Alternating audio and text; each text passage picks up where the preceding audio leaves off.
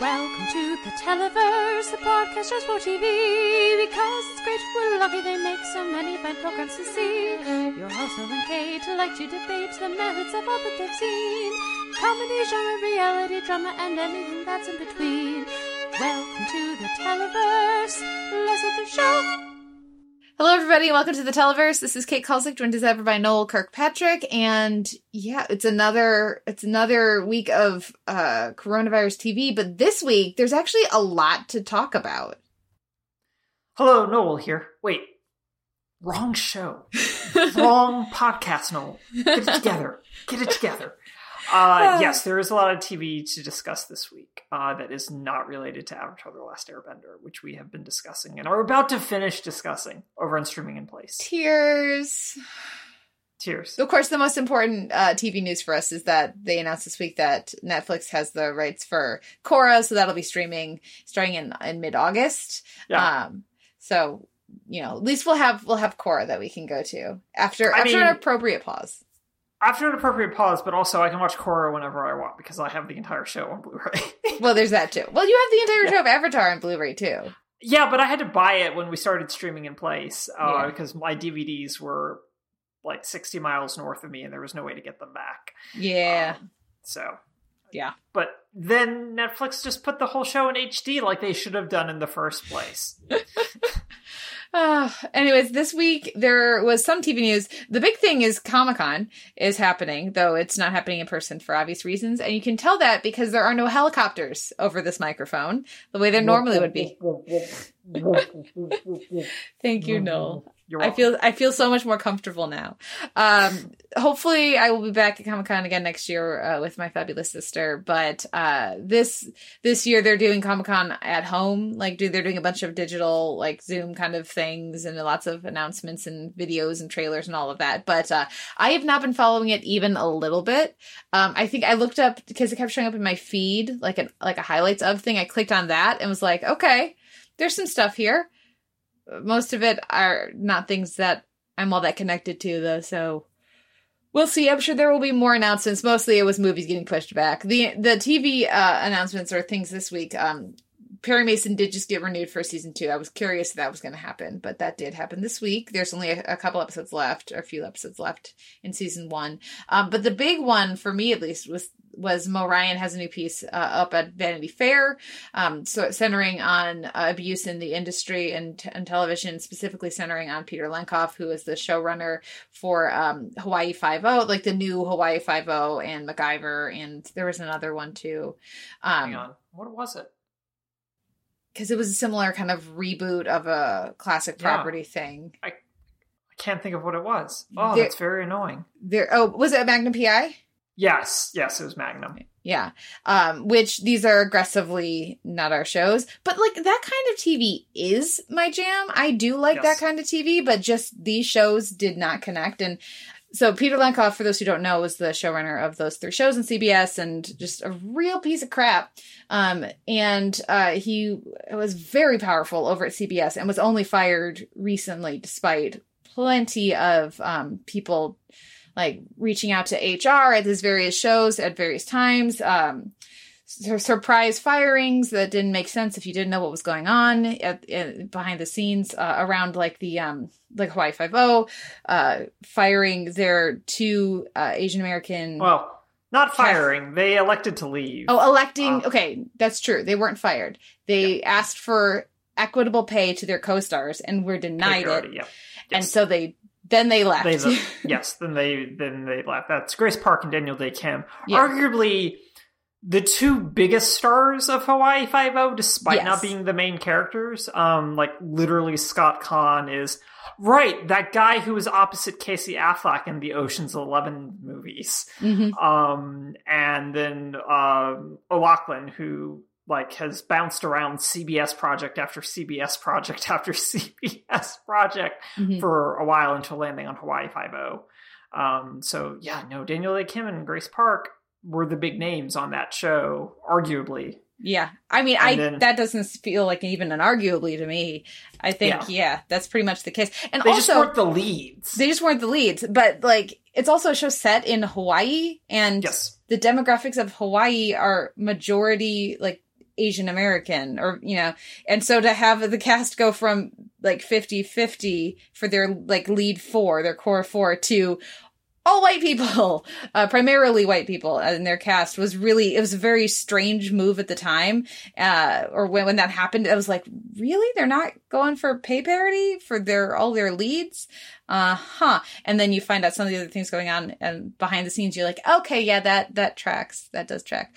One of the things I wanted to specifically shout out was Lucas Till, who is the lead on MacGyver, who talked about being bullied horribly by Lenkov and really subjected to a lot of body shaming and causing like severe emotional and psychological distress and body dysmorphia issues for him. And for him, because there were 30 sources, most of them unnamed, for this piece by Mo, and for him to go on the record with his name with that was really was brave, I think, because it's men talking about body shaming is still not like it's a topic that women are expected to engage with in a way that men are not. And women are like asked about, and their experiences are sought out in a way that men's experiences with that are not. So I thought it was particularly just terrific that he was willing to go on the record and really speak about his experiences. But it's a great piece. Go seek it out. There'll be a link in the notes. It is. No, it's really good. And the Lucas Till stuff is, I think, one of the big takeaways from it is both the fact that he came forward with it and felt secure enough to come forward with it, but also that the reaction from the studio and the network was, are you just trying to get more money? Mm-hmm. In response to the allegations, which Polly Perrette, who was on NCIS for a number of years, and has also been vocal about the various abuses within the CBS network, also encountered the same sort of resistance in terms of thinking that her allegations were about getting more money from the network or from the studio, and going, no, this is a legitimate problem that's happening. You all need to do something about it. And so the fact that Mo was able to get a headline that the main star of the show to come forward and discuss Lenkov's abuses is a really big sign, but also for him to also discuss things that happened around the set, including to one of his co-stars, Meredith Eaton, who broke like her legs or was going through, broke her legs or something, and was expected to like go through long-standing processes and everything. It was literally crying off camera. But the expectation, because all of that stuff trickles down, regardless of whether the showrunner's on set or not, the management style trickles down really quickly. So there's a lot in that piece that's worth picking apart. But it's very, very good. And I encourage everyone to read it. It's not behind a paywall, which is even the best thing. I think Vanity Fair allows you like X number of articles a month, but if you don't read Vanity Fair very often, perfect. Go read it. It's great. Go seek it out. And, you know, Mo Ryan is the best. Mo Ryan's great. Thank you, Mo Ryan. I miss her week-to-week criticism, definitely, because she's terrific. But nowhere near as much as I appreciate the long-form work she's been able to do and has wanted to do. So keep it up, Mo. This week we're going to be highlighting season 1 of Los Espookys, which is on HBO, or what is on HBO. You can see it on HBO Max right now, or if you have HBO, they have it on their back catalog. For like another week, and then I think all the HBO stuff gets folded into Max. I honestly don't know, and neither does Warner Media. Okay. One of those places. Yeah. One of the HBO things. If you have an HBO thing, you can watch Los Espookys. And I believe it has been renewed for a season 2, yes? It has, yes. It got renewed shortly after I think its first season finished airing. But yes, it has been renewed for a second season. Who knows when we'll get it, but it has been renewed for a second season. So that is that's coming at the end of the show. That's a fun conversation. Looking forward to that. But first, we're gonna have a full week of TV. So we're gonna keep the top here pretty short because there is stuff to talk about this week on these shows. So we'll listen to a little music and be right back with our week of TV. I wonder who wrote the book of love? Tell me.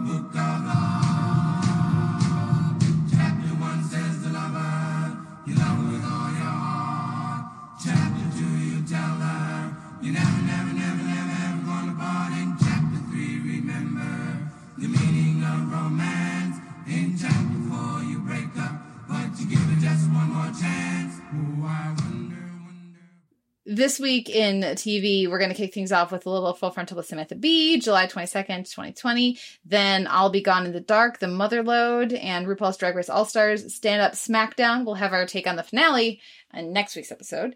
Then we have Jelly's Marble runs, of course, Marble League 2020 event 7 and 8, block pushing and triathlon. Then we'll run things out with Stargirl, Brainwave Jr., and Marvelous Agents of S.H.I.E.L.D., As I Have Always Been. Gotta love a time loop. So first up is Full Frontal with Samantha Bee, and the main thing we wanted to talk about was Masha Gessen's segment, because they're awesome, and every time they show up on the show, I really appreciate it. What did you think? Right. I think that the general sort of vibe of this episode's really good. Like, I liked their diners, drive-ins, and dives tour of states that are horribly, horribly bungling their coronavirus response, including my home state of Georgia. Fuck Brian Kemp. But the big takeaway is the Masha Gessen segment. Gessen's been on the show multiple times, normally in their air quotes doom bunker, because Gessen is a journalist out of Russia who has left, has reported extensively on it, but is also like one of those leading experts about totalitarianism and the rise of that sort of practice and how quickly that can happen. So, which is the main reason that they've been on Full Frontal as much as they have. And here, Gessen is hopeful, and it's weird for everyone. It's weird for everyone. Samantha Bee doesn't know what to do. Me, as a viewer, I didn't know what to do. But Gessen is encouraged by like the protests and the ways in which like even like local officials are attempting to push back against some of like the larger overreach that the Trump administration is currently engaging in, including a paramilitary force in Portland and one that is potentially coming very close to you, to a city near you. Yeah, to a city near you in Chicago. Could potentially be coming to Seattle. So a city near me as well, and that kind of a thing. So I think that there's a lot of like hopeful stuff, which is, I think, is the note that they wanted for that segment, considering that there's plenty of other things that we could have all gone, wait, hang on. Some things are not good. Wait, hang on. Hold Voting. On. How do we still feel about this? Because the judge had to tell them, no, you can't arrest people because we think they might do something, which is something the administration said this week. So, yeah. And also, like, I mean, that segment was probably taped, who knows, like, it recorded either earlier this week or sometime last week. But on top of that, like, news of a USPS slowdown potentially coming into place and things happening on that front as well represents, like, significant issues as the summer winds down and we move into whatever is passing for an election season this year. Mostly, I'm waiting for everyone to start writing that it's weird that Biden hasn't chosen a VP yet. Mm-hmm. That'll happen in August. It will. Typically it happens in like the end of July. Mm-hmm. So he's like on the cusp of like being a little behind like the current norm of normally announcing either tail end of July or the very beginning of July. So we'll see. There's a lot more flexibility since there are no conventions happening this year. The 19th Amendment, which gave women the right to vote, was ratified in August of 1920. So there's some speculation that he's going to wait till August 1st. And so, that would make a lot of sense. That makes a lot of sense to me. Who knows? But yeah, that's a theory. It was August 18th, so he's not waiting until I don't think he'll wait until the actual like August 18th. But like, you know, that makes sense. I can see that happening. But yes, it was a strong segment. Always appreciate Gessen, and I did kind of want, with the things happening specifically like in this past week, I did want sort of like an update, like still feel this way? Are we sure we're still this way? But I thought it was a good counterbalance and a good like an important reminder of things, and certainly that perspective from Gessen, having gone through everything they've gone through with with Putin in Russia. It's an important kind of perspective that not many people have. So yeah, always appreciate Gessen. Over on I'll Be Gone in the Dark, we had the Motherlode, which like I didn't know any of this stuff because I haven't read the book. Okay. I'll Be Gone in the Dark. And so I knew some of the things. I knew that the book didn't get quite finished. Obviously this episode ends with the death of Michelle McNamara, and I knew that she had died, but I didn't know all the stuff about like getting all of this evidence. Like, was it 30 boxes, crates of evidence? Like, they structured it well with the heist kind of element to it. So I thought that there was some interesting stuff in here, but trying to just imagine trying to write a book while also trying to follow this new information and processing all of that, I just can't imagine it. So I felt like, you know, I had some question marks about what the storytelling was doing over the past couple episodes, but I thought that this episode gave a lot of clarity to that. Yeah, which I still sort of like this documentary so far, but I am struggling with it a little bit. And I was trying to figure out why. And I ended up being recommended through like the algorithm. An article in Bitch Media by S.E. Smith, who discusses in, I think, a really compelling way, but very broad, but still very compelling way, about the ways in which, so far anyway, the documentary positions McNamara as this sort of romanticized, dogged pursuer of truth, that in turn, like, allows and cannot exist without some sort of like single-mindedness and dedication that then falls into the trap of drug abuse and the ways in which that kind of mental imbalance with drug that can be created through drug abuse continues to come forward.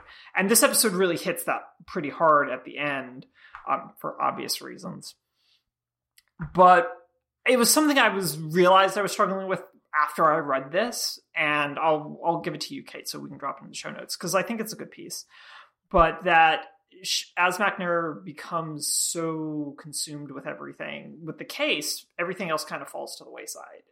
And what's kind of infuriating about it, that was bugging me before I read the Smith piece, but then the Smith piece specifically called it out, is no one seems to, at least within the confines of the documentary as it's being presented, go, something's wrong with McNamara's behavior in terms of she's taking too many drugs.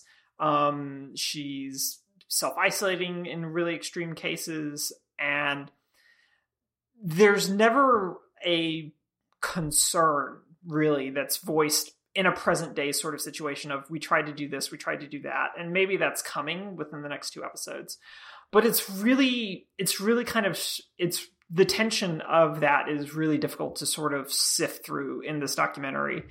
And it really does come to a head tonally, I think, because yes, the big heist thing, I think, is really well edited and scored, and they do a lot of fun Soderbergh split screen stuff. And there's a lot of like good sort of aesthetic stuff in there, that then the counterpoint is an accidental overdose. And it's a very weird sort of tonal shift that I don't know that I particularly like. Mm-hmm. And so I'm struggling a little bit with it, but it's hard to figure out the ways in which, like, they're being like the folks behind the scenes and everything, including Oswald, are aware that they're doing this, or trying to hew into this true crime mold, and what they're hoping to mine out of that. So I'm definitely going to keep watching, in part because I'm curious to see how they tie things up regarding this, since she did not finish the book, and Oswald, as well as McNamara's editor and I believe her agent, were the ones who ultimately finished the book, which was an undertaking in of itself, because a lot of it was still not actually very organized. That I'm curious to see a large part of those ramifications of this overdose and what it means. But I'm struggling a little bit with it in terms of just everyone just kind of seems to pawn off the behavior, which they don't hide in this either, but you immediately go, why isn't anyone doing anything? Even without knowing what happens, it feels like there's a bad pattern emerging that, unlike everything else with the hunt for the Golden State Killer, where you're seeking out patterns, this pattern is being ignored. Why is it being ignored? I think is like the question I'm hoping gets answered in these next 2 episodes. And I don't want to like drag this author into this, but is this sort of like a off page sort of experience with this, do you think? Or like what am I just wrong? No, of course not. I was curious why they were hitting her dependence on anxiety meds and sleep aids so strong, because I knew that she had died and that there had been some sort of like a heart thing, a little like that they hadn't know, some condition that they didn't know that she had that had contributed to it. I did not know that part of one of the factors was an accidental drug overdose. And so when I found that out, I was like, oh, okay, so that's why they've been hitting this over and over again in these episodes. Yes. So like I was feeling like something was a little bit off. I couldn't quite place it as well. But that was because I didn't realize where it was headed specifically, other than I knew that she had died, so in some part of the story that had to be coming up soon. So that because of that, that context makes it make sense to me. But I'm also expecting that we're going to get some reflection on that, on like missed signs or, cause there's a bunch of texts on the screen from McNamara and Patton Oswalt, about, her writer's block and her anxiety around getting the book done and deadlines and stuff like that. And, him talking about, you're going to be fine. Everyone has this experience because he has experience writing a book as well. And so like him connecting too strongly into what his experience was maybe, and missing signs that no, she was dealing with something different than him. So I'm expecting there to be more conversation around that in the next episode. If there's not, then I absolutely would agree with what you're saying. It does feel like a oversight if they don't address that, especially because it is so easy. And I haven't read this article yet. I look forward to reading it. But there is such a overuse. It is such a ugly trope of like dependence on drugs for like the truth seeker, right, looking into the maw of darkness and being corrupted by it and ultimately falling in some way. In a narrative level, it's part of why I hate the ending of Hannibal so much. But yes, that is a troubling and a frustrating trope that gets repeated all too often in fiction. And so if that's something that is an oversight in this nonfiction, then that is certainly something that would be frustrating. And given how this isn't one of my favorite true crime kind of documentary series, but I do think it's put together well, and I think it's interesting. I think they're doing a good job with it overall. So this would be quite a glaring omission. Yeah.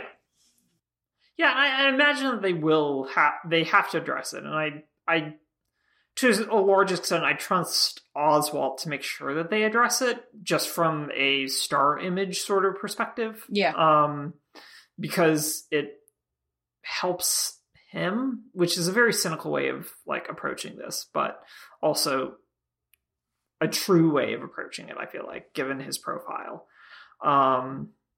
Because I think that if he wasn't an executive producer, then he has there's a more interrogative aspect to it that would have been much more present, I think, at the forefront than it is here, as opposed to it being played out like a mystery as well, almost, which is in and of itself kind of troubling.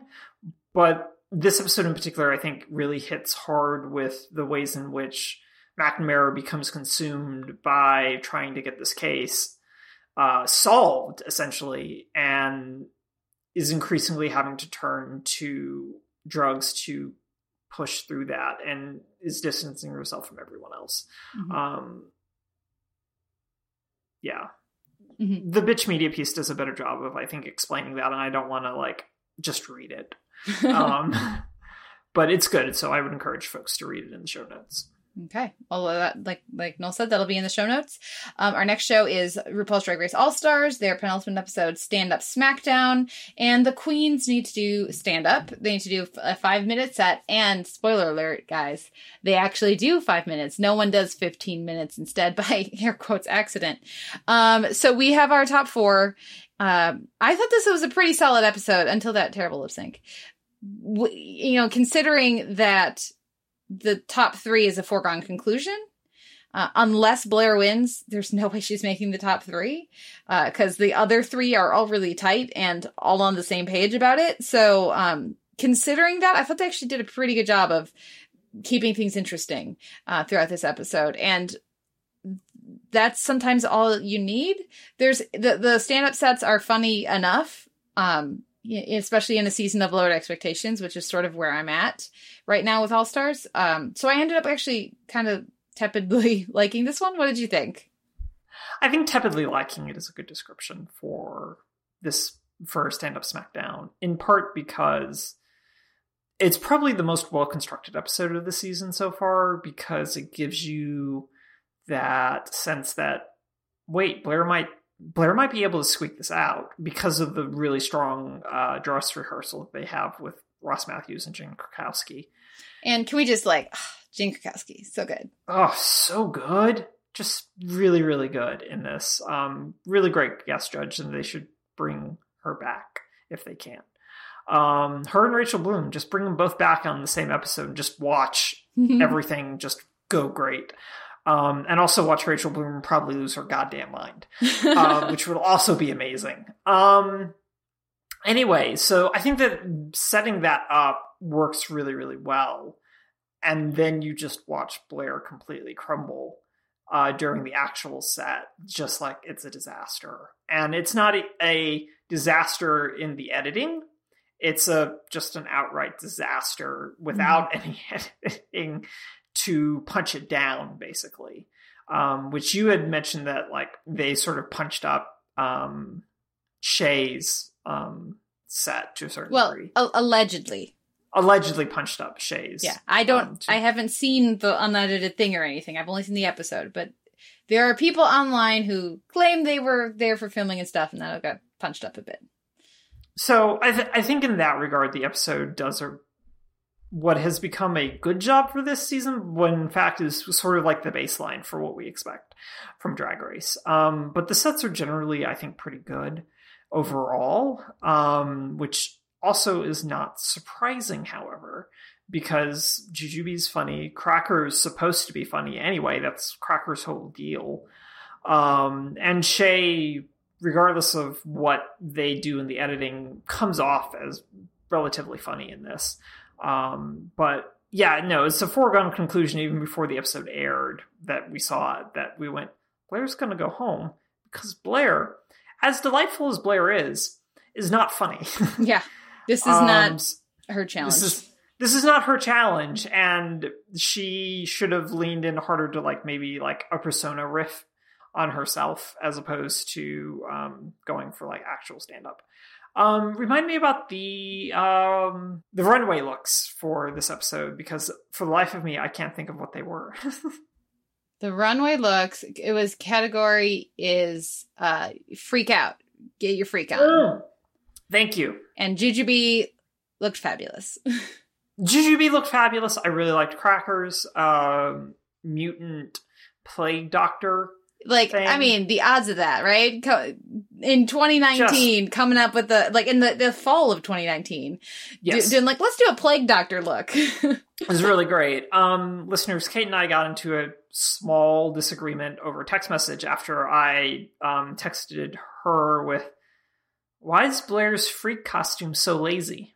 I really like it. You know what I thought was entertaining, though, is that after this aired, I was watching the pit stop with Bob the Drag Queen, who is hosting this season. And it was, I think Monet was on this this season, this episode, and they were on the same places that you and I were. Because I think it was Bob really liked Jujubee and Blair, and Monet's like, you're ridiculous. Obviously, it's Jujubee and Cracker, and the other two are not good. Yeah. And so I was enjoying that parody between the two of us. Right, because like I also agree that Shay's, despite really good makeup, I think Shay's makeup is really incredible. I think both of their outfits are bad. I did not like either of them. Both of them felt like really lazy, furry sort of things that I didn't care for. So I was very disappointed by both of them with it, and luckily this is Shay's to lose, so they get to skate by. Whereas Blair was going home no matter what. Yeah. Even if you had the best freak look, you were going home. Yeah.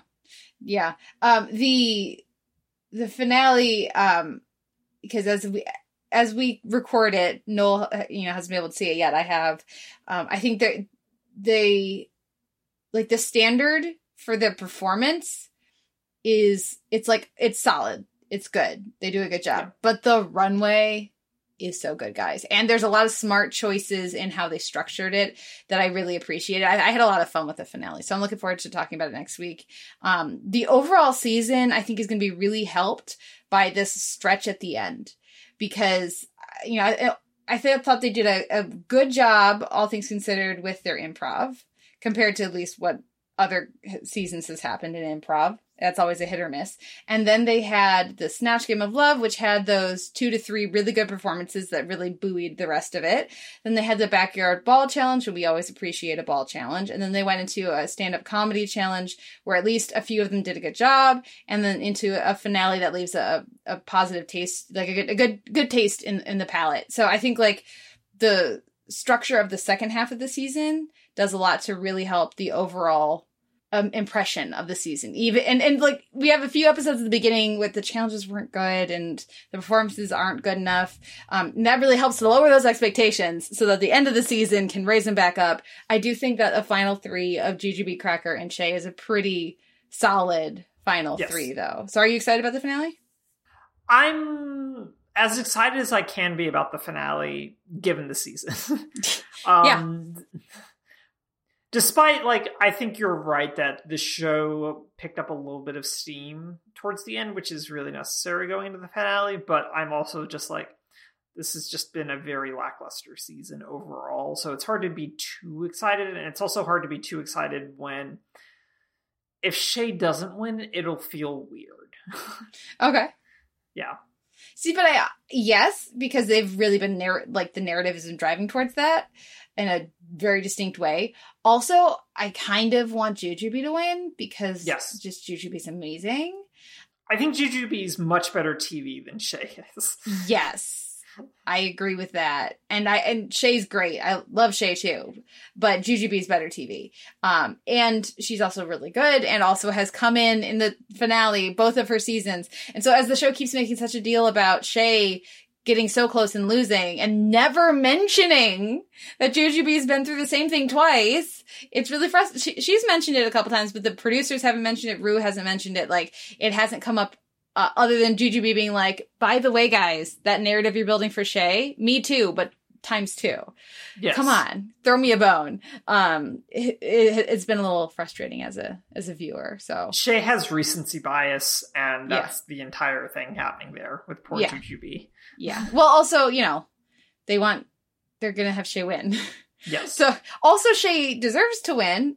I think each of these queens have done a good enough job in the recent episodes that a strong case can be made for them winning. Yes. So lesser extent Cracker, but Cracker's won, but meh.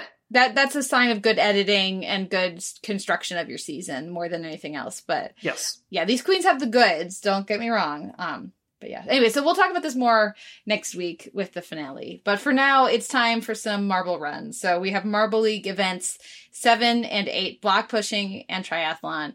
I enjoyed the block pushing quite a bit until we got to the triathlon, and I was like, I really dig the triathlon. So what did you think of these 2 episodes? I enjoy block pushing because air quotes, there's a lot of strategy around it. Yeah. Which, I mean, it's mainly just luck of the draw and physics working with the marbles, whether or not they manage to push those blocks. But also, I think one of the best things, especially with the block pushing, is that there were so many, like, records set, like, one after another in that it was legitimately very exciting. And it was fun watching that. And I think, especially since this was your first time seeing block pushing, you got to see, like, the good block what helped make good block pushing, which was always having that last marble have enough momentum to push it Newton's cradle style and the block enough to really get somewhere. And so it was very exciting to watch that, but it always is. I like block pushing, but you are correct. The triathlon was a great deal of fun, even if my Minty Maniacs did very poorly. Yeah, they didn't make the first elimination, which was unfortunate. But the O'Rangers made it to third, listeners, which puts them in a solid, for now, first place in the Marble League. But, these things can change quickly. So, I'm not getting overconfident. Having the sand into the circuit, into the underwater, is such a great way to do swim, bike, run. Yes. I love it. It's obviously in a different order. You end with swim. But I like the creativity of it. I also like that they didn't shout that out in the episode. It's just I'm having so much fun with Marble League, and obviously our listener Marcus over on Streaming in Place, he's rooting for Team Galactic. So if there's anybody else who's listening who's actually following this and you have a team you're rooting for, please reach out and let us know, because having another team that I can like root for as like a sub tier to my team is making some of these heats even more entertaining. Yes. When neither like the Hazers or the Minty Maniacs or the O'Rangers are in, I can be like, go Galactic, Yeah. So I had the same experience when I was watching it, because I was just like, oh, Galactic's doing really well. I bet Marcus is very happy. Oh, no.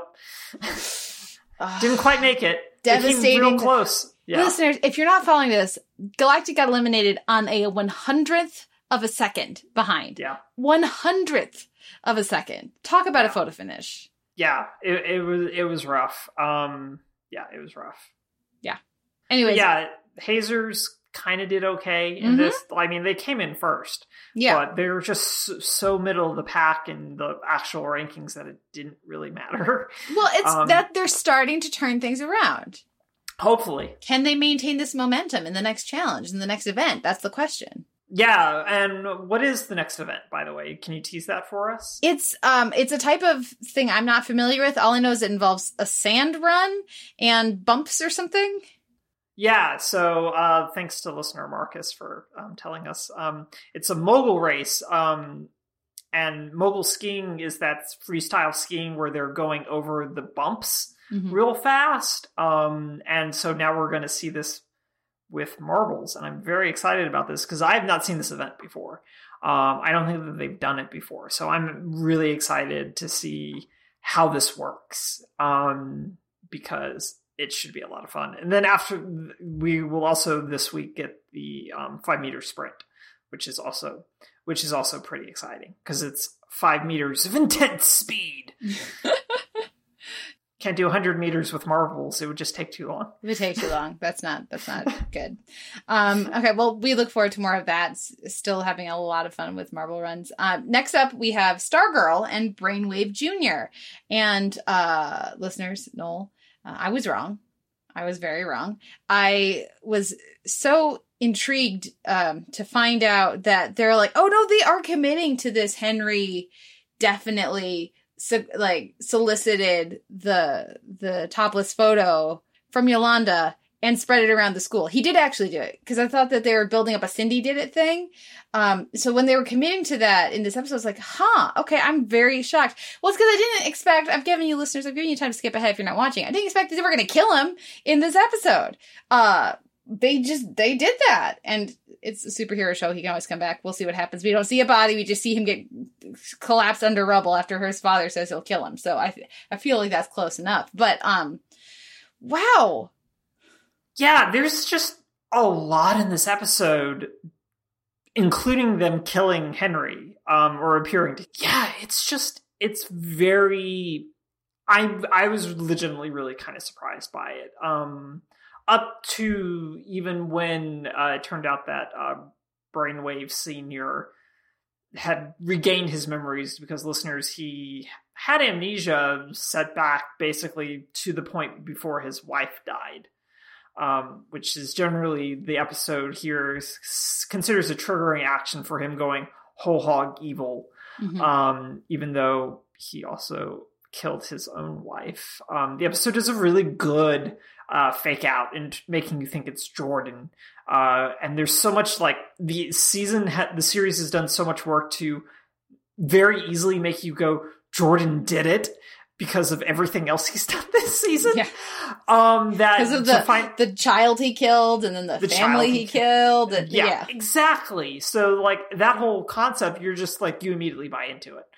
And so there's just a number of really good twists and turns in this episode of, wait, nope, this is not the show you thought it was, real quick. It's still kind of fun and peppy, but this is not the show you thought it was. And I really appreciate that. So these kind of narrative twists and tonal twists work really, really well. And I think having that final confrontation between the two brainwaves is just legitimately kind of exciting. And a good signal, because one of the things that I think the show did a really good job of right at the start was establishing Brainwave as very dangerous. And this episode kind of teases, he won't be, don't worry about it. And then they're just like, oh no, he's back all the way, and he just killed his own son. Right. Yeah. Right. So there was all of that. So anything you have on that is great. Also talk to me about everything with Amy Smart and her becoming aware of things, and then being ready to vamoose, and then maybe not being ready to vamoose, and then emailing Courtney's dad. Yeah. From her work computer, which my partner had major problems with. Yes, there is that. And leaving her computer unlocked at work. Yes. There are several issues here. The first thing is the show won me back over by having her immediately say, "Get out of my house. Yes. You lied to me about my daughter being in a car accident.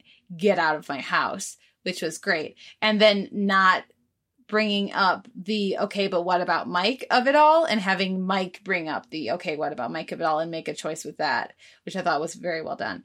And then they have her have the presence of mind to record Jordan's parents, creepy parents.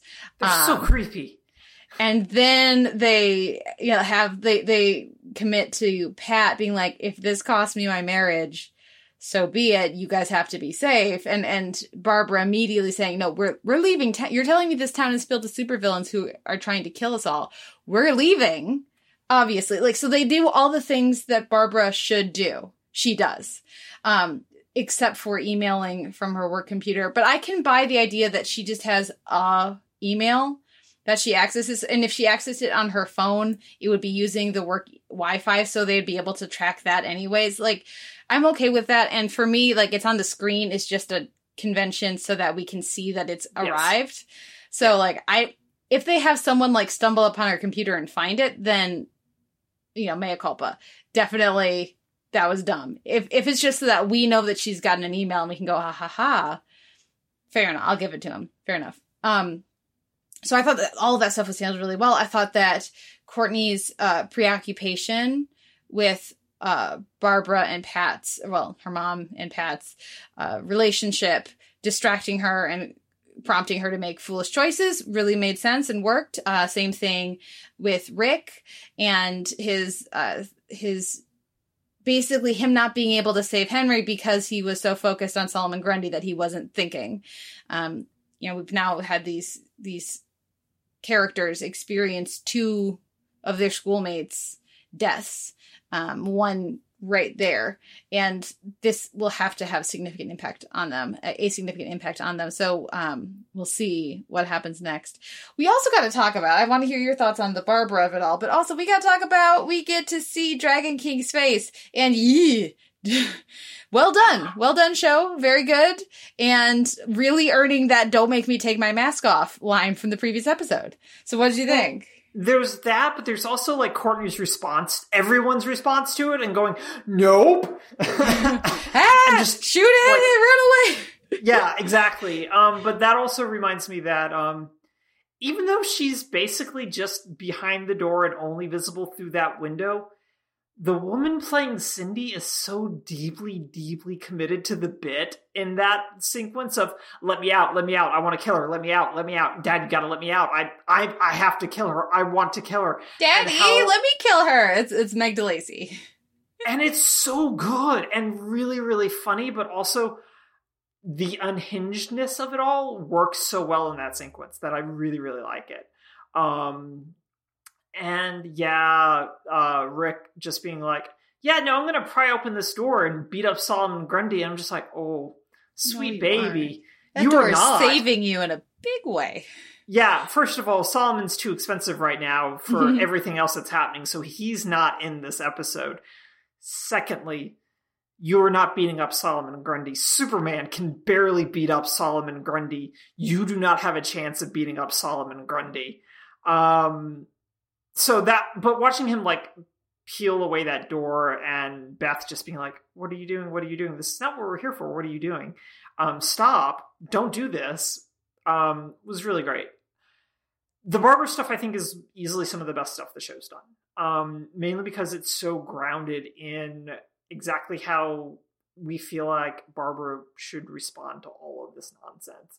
But also the ways in which she kind of realizes that there's something off about everything and follows that instinct to a certain extent. And I really like that. So I liked all of that. I like the Amy Smart stuff. Just like Amy Smart getting to do something is a nice change of pace on this show. And so I liked that, but I also liked the Mike stuff and Mike being like, yeah, no, I'm going to go with you, sleep over, and I'm going to sleep in the car. And it's just like, when Pat goes off and doesn't even like go like, hey, Mike, by the way, I need to go check on Barbara. Your sister's going to watch out for you. Like, I was just like, this is why he doesn't feel like he is Mike's dad, because you wouldn't leave a kid sleeping in a car by himself without like, what? Yeah. So it's all wonky and weird, but I appreciate that the show's trying to figure that out a little bit, even if it's a little close to the end of the season. Hopefully they can, provided Mike makes it out of the season.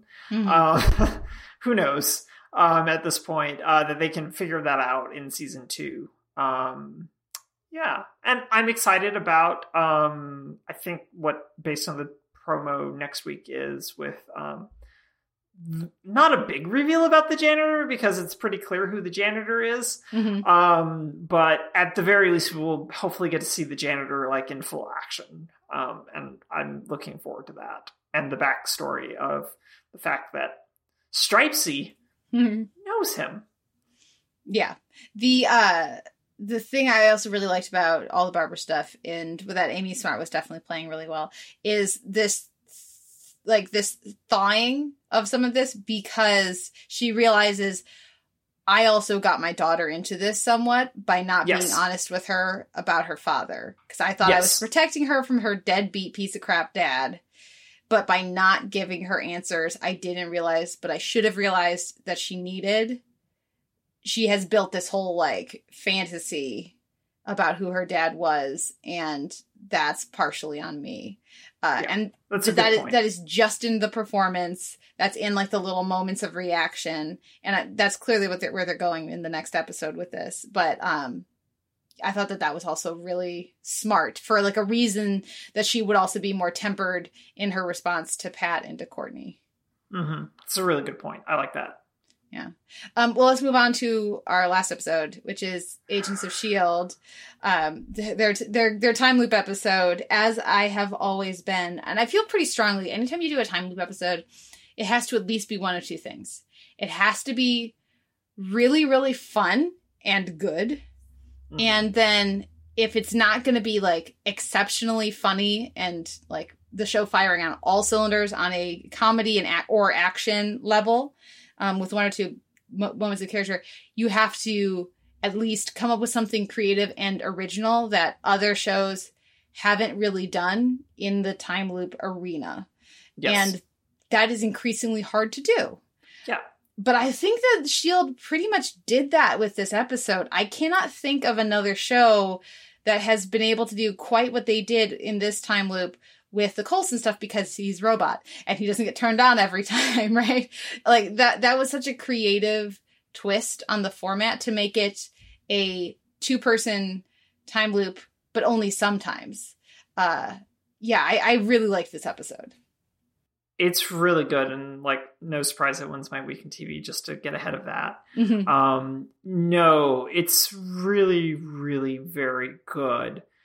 And for the reason you just said, and I think for the other thing, hitching my wagon to that horse that you've let out of the barn, is that this episode does both of those things of being very funny and then having some good action and then having big dramatic stuff in the episode. And it's just this big episode that does all the time loop tropes right.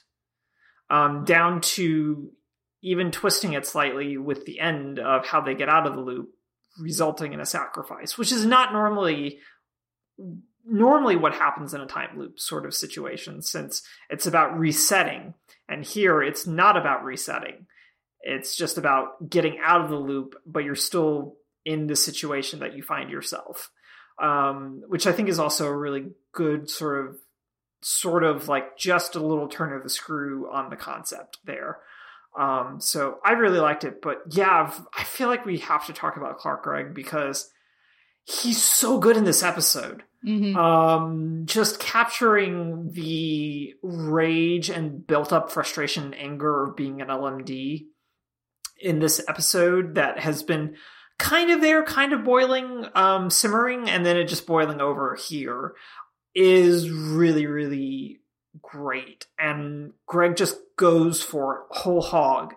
And I really like the show giving him that space, but also them giving Coulson that space to be like, yeah, no, I'm tired and I don't want to be this LMD and I don't like this. And I mean, just all of this is bad and I'm angry about it. Like, I'm legitimately angry about it, which we normally don't get to see Coulson angry.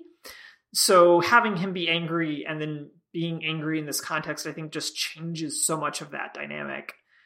And then having it be Daisy be the one that has to bear the brunt of that and then bear that burden as well, I think also just heightens everything given their whole relationship. So how did everything that Greg and then the Coulson stuff play for you?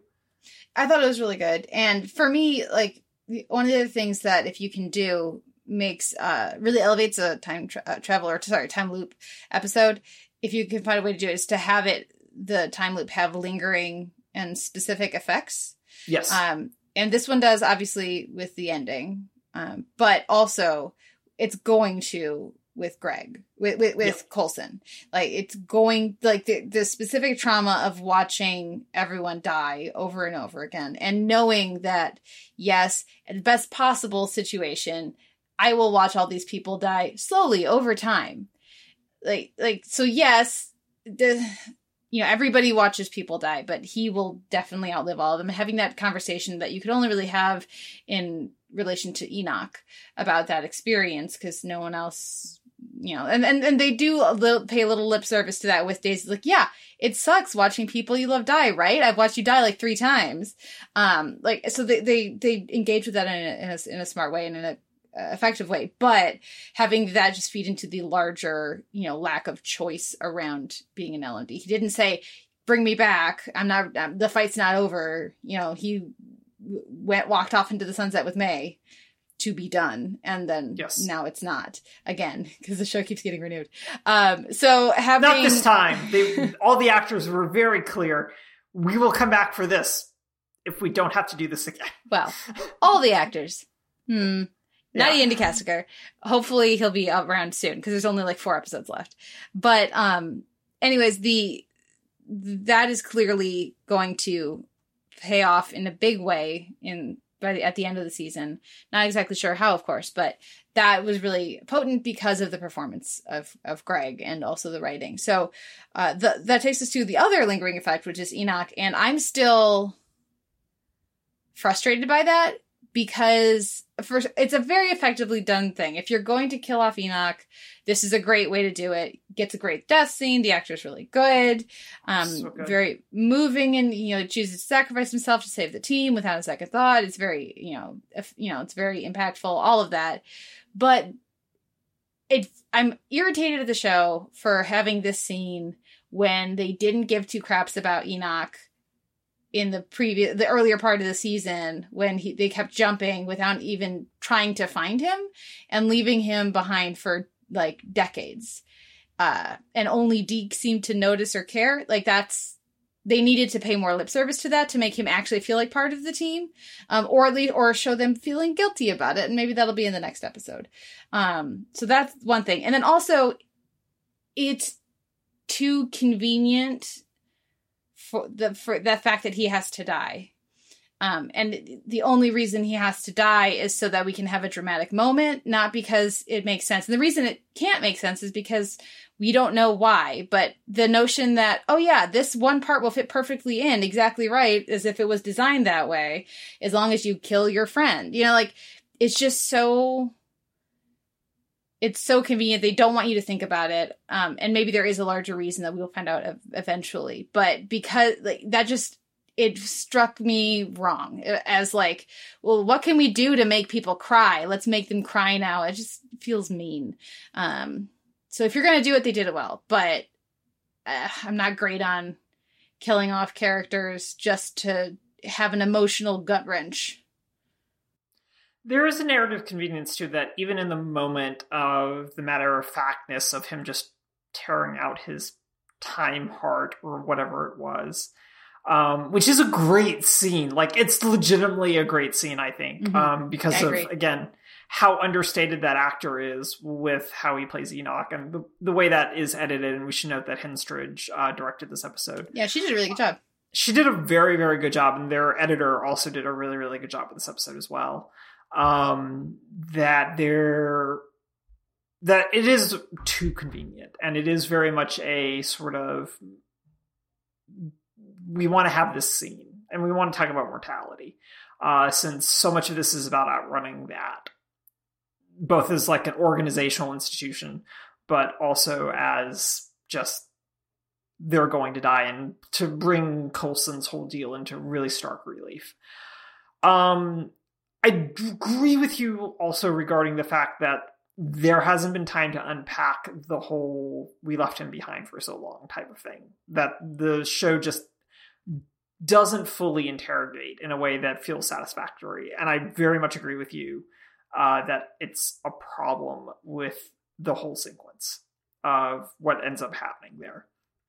And it falls into that pitfall of the ever faithful robot. Yeah. Type of thing in sci-fi narratives of going like, well, yeah, you've taken me for granted, but I will do this one last thing to save you, organic meat bags and Coulson. Yeah. Well, like, if Coulson had been left behind, the first thing they did when they landed was like, we got to go find him, right? And he's also a robot. Yes. Yeah. So it's a weird sort of double standard that's in place, but also speaks to where Enoch fits into like their team hierarchy to a certain degree. But at the same time, this episode also reveals still no one likes Deke. Is Deke dead? Yeah. Well, no one likes Deke still. Well, I like that. Do we care? It's gonna reset. It's fine. Yeah. That whole montage of Enoch killing everyone over and over again is also a very good sort of like time loop thing that's just escalation of rewards in that sequence is just mind-boggling great. Anyway. Yeah. The actor who plays Enoch is Joel Stoffer, and he's really good in this. Yeah, thank you.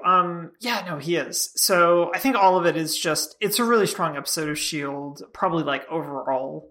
But you also watched a lot of the show more recently than I have.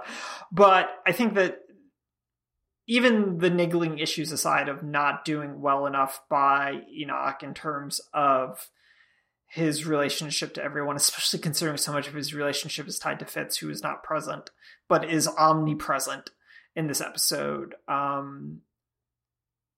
is frustrating. But Fitz's absence is just lingering over too many things here in this season, and it's starting to become a little suffocating from how Gemma's behaving. Gemma? No. Yeah. Gemma. How's Gemma behaving to how Enoch's behaving to how Deke's behaving, to a lesser extent how Mac is handling things because Turbo's not here. And it's becoming a little too much to bear not having that, which is why I'm hoping that like that realization of when the implants shut down is not going where I'm assuming it's going, but it's probably going exactly where I'm assuming it's going. Yeah, that's gotta mean that he's already dead. Yeah, no, it has to mean that he's already dead. And it just gets to the issue of like, Henstridge has confirmed that we are going to see Fitz. Mm-hmm. She did not specify how or what capacity. Or when, or when. Yeah. So it's basically, in my brain, it's very much like, it's a video recording of some kind, because that actor was never on set while they were filming this season, because he was off doing a movie while they were shooting this season or something, apparently. So it's just like, he's not in this season. And the ways in which they've navigated that, I think, have generally worked well. But in this episode in particular, it was a lot to kind of work through. Mm-hmm. Yeah.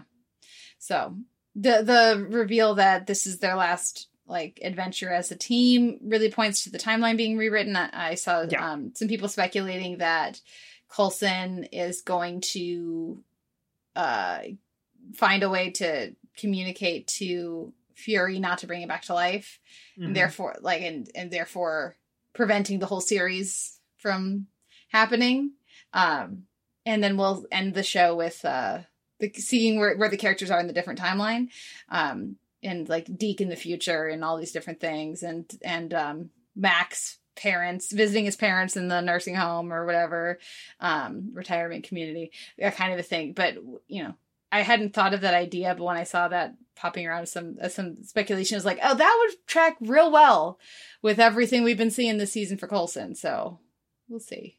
Yeah, I mean, I know that they already like exist in the MCU, but I really want Coulson to become a Watcher, which I think would just be the best thing that Coulson could do. But Watchers already exist, so I don't know. We'll see. I'm excited to find out, though. It was after some less than thrilling episodes, it was a really strong outing for the show. And you've already answered the next question, which is, well, Winter Week TV, S.H.I.E.L.D. I'm gonna split it between S.H.I.E.L.D. and Stargirl. Okay. Because especially, and we didn't shout out, but that last scene with Henry was really good delivery, great final line, great memorable moment. Really. So I'm really excited about the potential there, and you know me, I love a time loop. Any thoughts on there's different shipping names, but I think the one that Henstridge appreciates the best is Susie, so I'm going with that. And any thoughts on our Susie moment? I liked that moment, and I think it worked. And I think that the fellow who reviews S.H.I.E.L.D. over at TV Club, who you filled in for, Alex made a really good point about Sousa knows exactly who he is and what he's supposed to do. Mm-hmm. And that whole idea of he supports people is just registers real hard with everything that Sousa does, even down to this show, but also down to like Agents of S.H.I.E.L.D. very obviously. So that whole sequence, I think, plays so beautifully, and the ways in which that really rewards Daisy's whole character arc, I think works really well. So I really, really liked it. I thought it was a nice moment between the two of them, but also it made me a little sad because I still ship Sousa and Peggy, even if I know, right? I also very much ship Steve and Peggy. So it's a very difficult position for me to be in. Yeah. I also kind of ship Daisy and Deke. But no one likes Deke. Kate, stop. No, I like Deke. No, I like Deke too. He found himself in the 80s, and we're like, yeah, go enjoy some of that Coke. That I never see him drinking. Yeah, exactly. So yeah, I'm conflicted on all that, but I thought it was a nice moment. It was a good way to do the time loop kiss that won't matter, so they do it. Yeah, kind of, and the notion of taking a loop. I liked that there was a good amount of stakes too. We didn't mention that, but the idea that when Daisy dies, she loses her memories, and so then Coulson has to wait for her to figure all this out again was a good complicating factor for why she could die, but it was really bad if she did. So yeah, there was good. It was good handling of all of that. So yeah, it was fun. The person who wants to be the support staff, right? Who wants the assistant job, because what they're really good at is organization and helping other people succeed, and it's very fulfilling for them. Find someone they believe in, and they're the Pepper Potts, right? Brilliant, hardworking, great on their own, but they prefer to be backstage. They're tech support, right? They're the theater crew. That job is often not respected enough. So I like the idea of Sousa as that, and I think it makes a lot of sense. And also, a lot of times the people who most need that are the people who couldn't possibly understand finding that fulfilling, because they need to be up front, right? That's what they find thrilling and fulfilling and what they excel at. So if you can, and Daisy absolutely fits for that. So connecting them on that level, it really is terrific. Whereas Carter, right, Peggy, could very much be either. So that's an interesting thought. So yeah, that Alex McLovin guy is pretty smart. Okay, that will wrap up our week in TV. Now we're going to take a break and come back with our season spotlight on Los Espookys season 1. We'll be right back after this.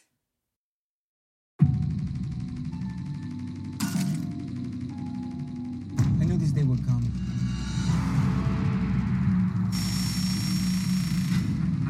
Vamos a contarte algo. Algo oscuro.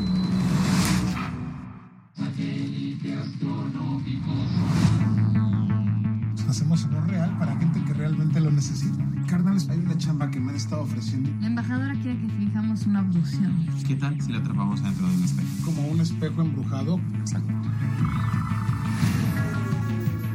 Me siento tan inspirado. Nada me puede detener.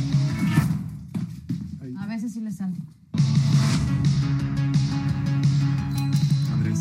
Andrés, prométeme que no estás haciendo algo raro y fantasmagórico. Yo confío en que tus prioridades cambiarán una vez que estemos casados. Tenemos un imperio de chocolates que heredar. Hay algo misterioso dentro de mí.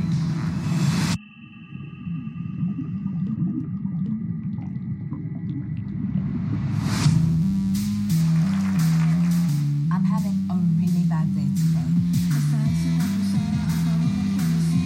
La única forma de que esto salga bien es estando juntos. ¿Cuánto nos van a pagar? Tú pones la sonrisa, yo pongo los colmillos. Mrs. Santos, I have a special delivery for you. This is my nephew. ¿Por qué traes la cabeza? He was decapitated by a possessed child. There's going to be an exorcism for him. Excelente. Mi público va a amar esto. Bueno, Tati, ¿cómo va tu crisis existencial? Me compré estas gafas y mi autoestima se fue a las nubes. He conocido a alguien nuevo, es un príncipe.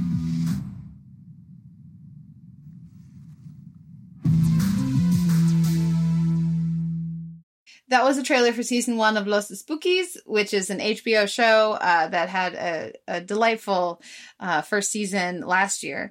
It's 6 episodes, each a half hour, and it is a combination Spanish language and English language show following a group of, for those who don't remember, the tagline, the log line is, what if Scooby-Doo, but you're following the people putting on the pranks and they aren't trying to scam, like they're doing a business where they put on the Scooby-Doo pranks. And let's do that. And it's silly and fun. I will be honest, I remembered it being better Right, because you watched some of this last year. Yeah, I watched the first couple episodes. And so I ultimately thought it was slighter than I had remembered. I built it up a bit in my mind. But I did end up having a lot of fun with this. And I am looking forward to the second season. It's very just like left of center with its humor. So if you watch the first episode and you're like, then it's probably not for you. But if you watch the first episode and go, oh, this is okay, I see what they're doing, then you will enjoy the whole season. So I'm curious, Noel, where did you fall on this one? No, I very much agree with you that it is, if you don't like the first episode, you don't need to continue, because the show's very clear about what it is from the very beginning. And that tone carries itself through the remaining 5 episodes.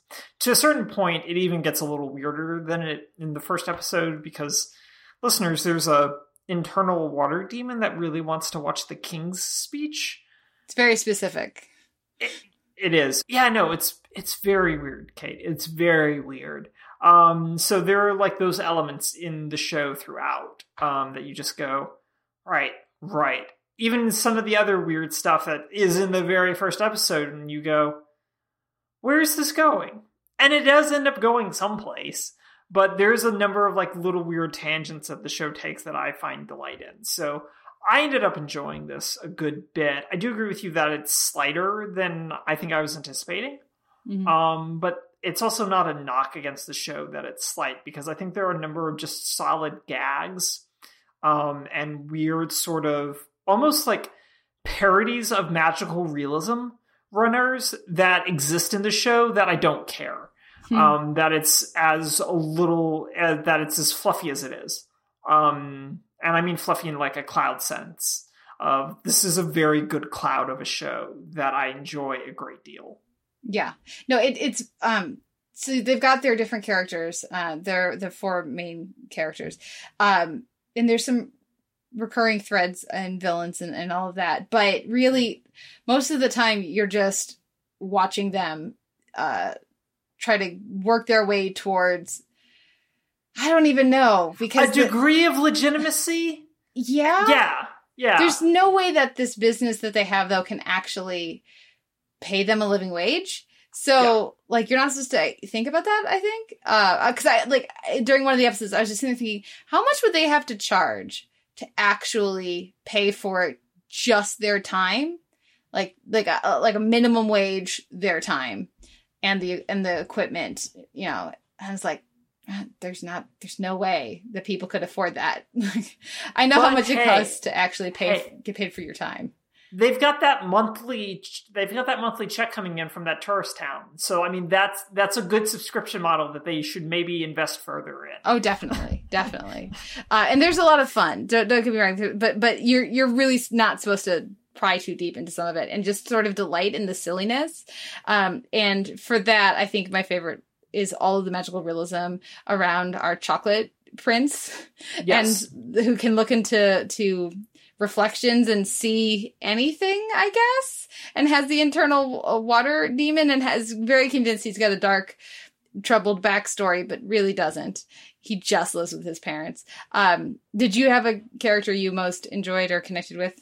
Well, you were talking about Andres, who is played by Julio Torres, who's one of the co-creators of the show, and did a stand-up special called My Favorite Shapes that HBO was really pushing on me pretty hard last summer. Right before it premiered, which we should note is produced by Fred Armisen and Lord Michaels, who also produce those Espookys, and Armisen's actually one of the co-creators along with Torres. The other co-creator is Anna Fabrega. I'm butchering that, and I apologize. Who plays Tati, who is my favorite character on the show. I love Tati so much, Kate. Tati, listeners, is aimless and weird and argues that she's living at all times at once by the end of the season, which is the single best description for everything that's happening to her in this show that I have ever heard for a character. But again, feeds into this kind of magical realism sort of perspective of things. But she takes a number of odd jobs throughout the course of the show, including breaking in people's shoes, keeping track of their steps, playing with buttons, being the second hand on a clock tower, just all this really bizarre, perfect stuff that I think is hilarious. And her whole sort of just real underplay of like, this could be very weird, and it's made weirder by the fact that she just underplays everything to a deadpan, is really, really great. Tati is Ursula's sister, and Ursula is sort of the no-nonsense member of the group. Let's get paid. But it's also sort of the one that makes sure everything works as well. And I really like both of them in general. Theirs is weird. Ursula and Tati really have like the only misstep, I think, in the show, which is the multi-level marketing scheme run by what's his name, who I can't remember, but he's on Search Party right now. And it's the only misstep to the whole thing, because it's such a tired joke and they can't find anything really fresh to do with it. But the end results of all of it are still really funny that I don't care. So Tati's my favorite. But we should also talk about Ronaldo, not Reynaldo, because his mother forgot to put the Y on the birth certificate, which again is such a just specific joke that I love it. I just really, really love it. But he's sort of the heart of the whole team, and that's one of the things I actually really like about the show, is the ways in which everyone gets a role, and we get a whole episode in which everyone realizes they need one another to function, which is a very pat sort of thing for this kind of a story, but it's still really good. Mm-hmm. No, definitely. They balance each other well, and they do that not by making the other characters more like them. A lot of times, like when you've got the kind of group dynamics, they'll have, if you take the other character away, then when you take Ronaldo away, everybody else would become a heightened version of themselves. Yes. And that's why they don't function. And that's not what happens here. They are already the heightened versions of themselves. Yes. They just such a good point. Yes. balance each other well. It's not like when Andres hangs out with Ursula more, he is less Andres. No. And yes, this is a kind of show that will have a just tangent about a mirror dimension and a mirror self who is or is not evil. We don't know. No idea. Their indirect lampooning of the Trump administration through the U.S. Embassy is just amazing. Anyway, continue. It's very good. So taking Ronaldo and having him be like the core, the heart, like he's the one who's got the vision and the drive to create the, list of Spookies, and making him interesting on his own while maintaining that delicate balance of just how heightened everyone is and keeping it all going. It's pretty impressive, I think, on a character level. It is. And I think that episode where they like lose track of one another really drives that home, but not in a way that feels tired or anything. So I was really happy with that. Should we talk about Mira Estos? Yeah, probably. I'm looking forward to whatever that means for season 2. I don't speak Spanish, so I didn't realize that it meant you have to watch. Yeah. What do you think? I for a very long time, my partner and I both thought that the current host of Mira Estos was going to figure in more prominently to the narrative than she ends up doing. Sorry for the spoilers. But watching that whole weird cult of television play out was deeply fascinating, down to where do I go when the lights go out? It's just like, fuck, what are they doing to this woman? Mm-hmm.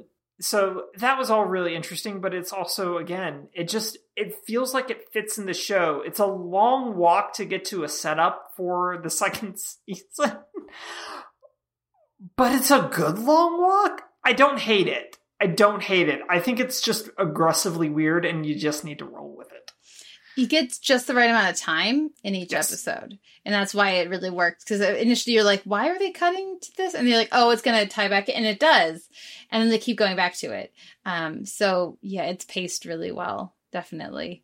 The element we haven't talked about yet is Fred Armisen as Tico. Yes. And yes. I've been avoiding talking about this. Yeah. Well, I'm not a big fan of Armisen because of allegations around him just being a shitty person to be in a relationship with. So I avoid his projects because of that. And nothing, listeners, I'm not trying to Me Too anyone, but just like, I avoid him because of things I've heard. But he is this show is like the closest distillation I've seen of his type of humor that he tends to do with his characters that I've seen. And I think he's really good as Tico. It's really funny. It's just like, again, they do the whole Prince of the Pauper thing with his valet character and then a famous, found object artist? Yes. Or whatever. And it feels completely in tone and in character. He's a genius valet. That's what he does. He loves to park cars. This is his passion. He's very I think good about at how it. the car would want to be parked if it could park itself. Yeah. And again, it's just so odd and just over to the side of what you might expect. That it's really fun. I think it's all right. Like, I agree that it's very much the distillation of what he does. And that comes through, I think, really, really clearly across this. It's funny, but it also, both my partner and I were like trying to figure out why he's in this as much as Tico's in it as much as he is. And the payoff for that isn't particularly good either, in part because it's a weird waste of that actor that ends up being folded into that plot, I feel like. Which is not something I would ever thought I would say about that actor, because that actor can kind of make anything work, but they can't make this work. Yeah. It's not believable, mainly on a star image level, it's not believable. So it doesn't work, in the jokes that surrounded it are the weakest part of the show. So I really struggled with a lot of the Tico stuff after like the second episode. I get why it's there, because they want to end up doing that Wedge episode. But it doesn't, the lead, unlike the Mira Estos thing, which is a long walk for a weird setup payoff, this does not achieve that effect. And it's the weakest part of the show. And given how much real estate it gets overall, it's a little tough to look past it. On top of that, everything in Tico's home life is also really aggressively weird, and I don't know what to do with it. Yeah, and it's not funny. And that's the thing. Like, weird but strange and entertaining is most of the show. But just aggressively unpleasant, which is what the daughter is not funny to me. And so for me, the Tico stuff works a lot better than it does for you. Even the stuff later in the season.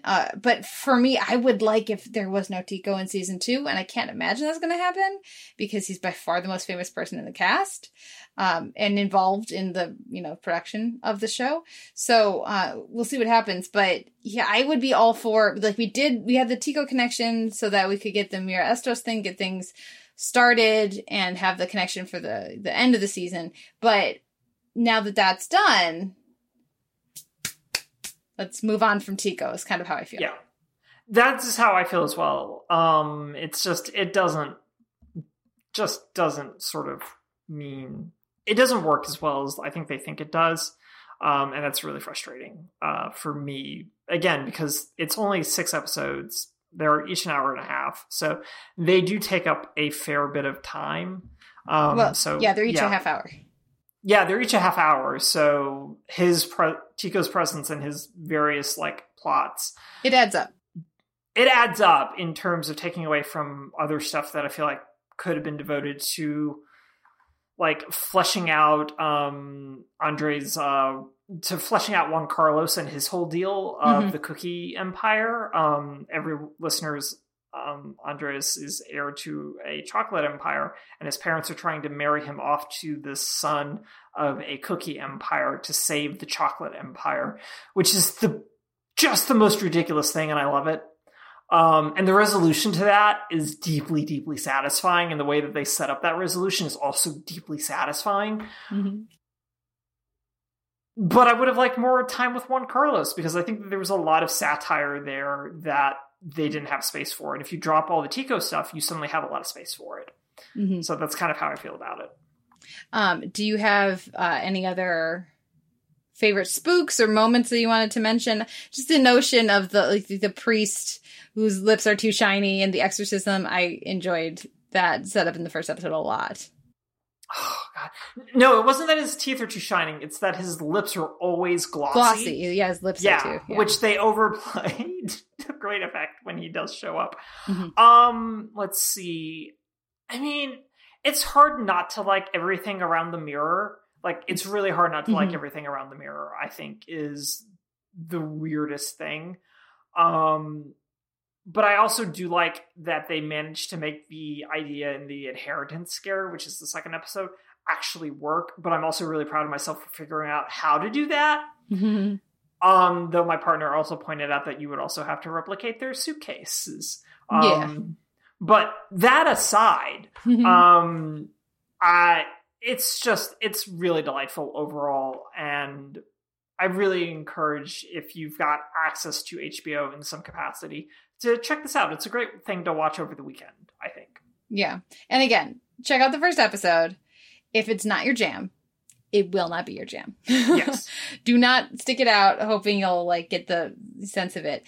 Because it does not change. He's not interested in changing. So, but it is delightful and silly, and I did enjoy my time watching it. And I am looking forward to season 2, so we'll see what happens. But that will wrap up our conversation on Los Espookys, season 1. A few show notes. You can find a post for this episode over at theteleverse.org, where you can leave us a comment and let us know what you thought of the week's TV. You can email us, theteleverse@gmail.com. You can like our page on Facebook and start up a conversation there. You can find us on Apple Podcasts with an M4A chaptered feed and an MP3 unchaptered feed. We're also up on Stitcher.